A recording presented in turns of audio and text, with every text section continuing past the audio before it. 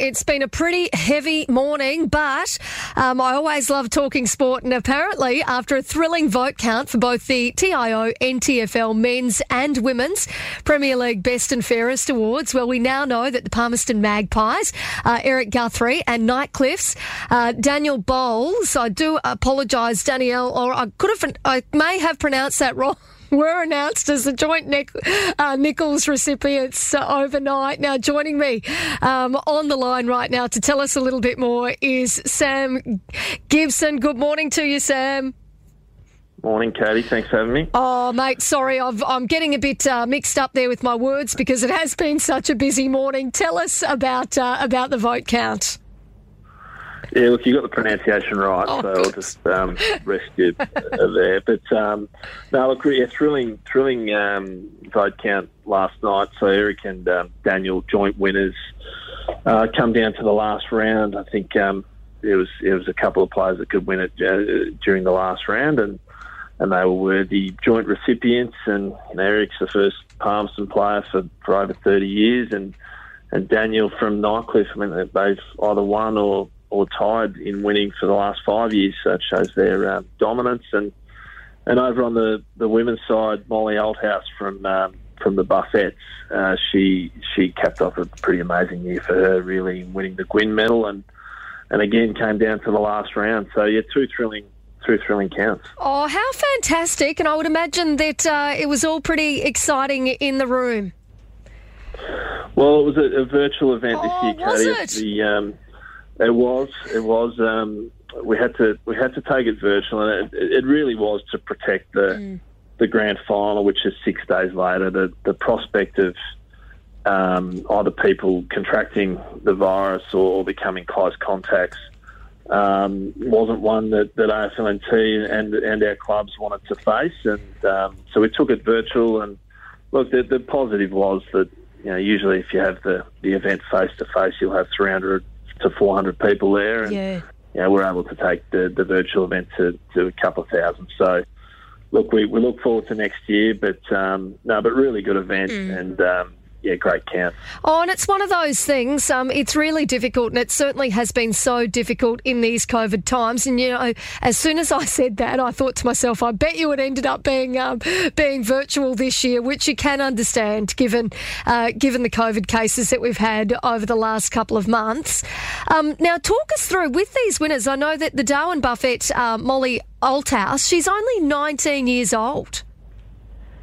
Yeah, she is, and look, she also won Best on Ground in the NTFL ref game against Woodville West Torrens earlier in the year. So, very impressive young player, Molly, and a popular winner. And she's versatile. I think that was her key attribute. She plays all over the ground, and a big reason why they'll probably start favourites in the grand final on Saturday. How wonderful. And, of course, it's not just the Nichols medal that was awarded or the Gwyn medal. There were plenty of other awards as well. Yeah, look, it's a big night. It celebrates, I guess, everything that happens across community football. So we've got, Rising Star winners, Clubs of the Year and goal kickers. And, it's a big night. And look, again, quite a good spread across clubs. It shows the uniformity, I guess, across clubs, and how every club has people who are excelling at the moment, and so the Rising Stars, Lloyd Johnston from Wanderers, and Annabelle Kiewit as well. So from Waratahs, I mean, they're two prospects that are being looked at nationally. So really good way to capture individual awards a week out prior to the grand finals on Saturday. Yeah, I tell you what, excitement is building around the grand final on Saturday. Mate, it was a massive weekend that just passed, not only last night, obviously, with the awards, but with those finals or the semis on Saturday. Yeah, it was a big crowd on Saturday, and obviously the grand final rematch, St Mary's and Nightcliffe. And look, we've got St Mary's and Waratah in the grand final, which is going to be a massive grand final. Waratah obviously haven't been there, haven't won one for quite a while, and they're playing great football. And St Mary's, you know what you're going to get from them. So that's a big one. And in the women's, I mean, the Buffettes versus Nightcliff, I mean, they've been the best two teams all year, and Nightcliff and Waratah was a great game on the weekend. So two really good Premier Grand Finals, and obviously we've got the other divisions during the day as well. So hopefully, we stay the course as it relates to COVID, and people seem to be embracing live events again. So we're looking forward to a bumper crowd and some really good football. Yeah, I reckon you're going to get a massive turnout. Are there any limitations on numbers or anything at this point, or is it all pretty straightforward for the weekend? Look, it's all pretty straightforward. We're taking some precautions in indoor areas, but I think people have become pretty accustomed to taking responsibility for themselves. So, in the stands and across the site, people will spread out, and obviously encouraging people to wear masks if they wish, and the like. But all in all, it's as I said, people seem to be embracing that sort of personal responsibility and embracing the return to events like this and others.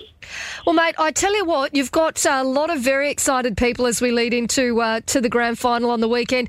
Lots of very excited little under-10s who are going to be playing half-time, obviously, in the Men's Premier League game. They are pumped, the little Waratahs and St Mary's players. Good. No, we're looking forward to having the under-10s. It's always a highlight. We'll have the cameras on them as well, I think, to make sure that we capture some of the good stuff that happens on the ground. And we've got the sprint will happen again, which is tied to the Stall gift as well this year. So there's a few things happening, and everyone's here to watch the footy, obviously, but the more we can put on around it and make it an event, the more we will. Yeah, I agree. Tell me a little bit more about this sprint. Who's taking part? Oh, look, it's an all-comers event. We're working with a group from down south who are starting to do this a little bit more, and as I said, I mean the winners, I should say, of the events will be invited to the Stall gift, which is obviously a massive national event steeped in history. So we'll have that detail closer to the game, but they're partnering with NT Athletics and a few others to bring to make sure that we've got the right people on the day, and fingers crossed we get the right weather, and we see a nice tight sprint at half time. A very exciting week, Sam. All the best. I know that you guys there at NTFL must be incredibly busy this week, so good luck to all of you. Thanks a lot, Kate. Appreciate it. Thank you.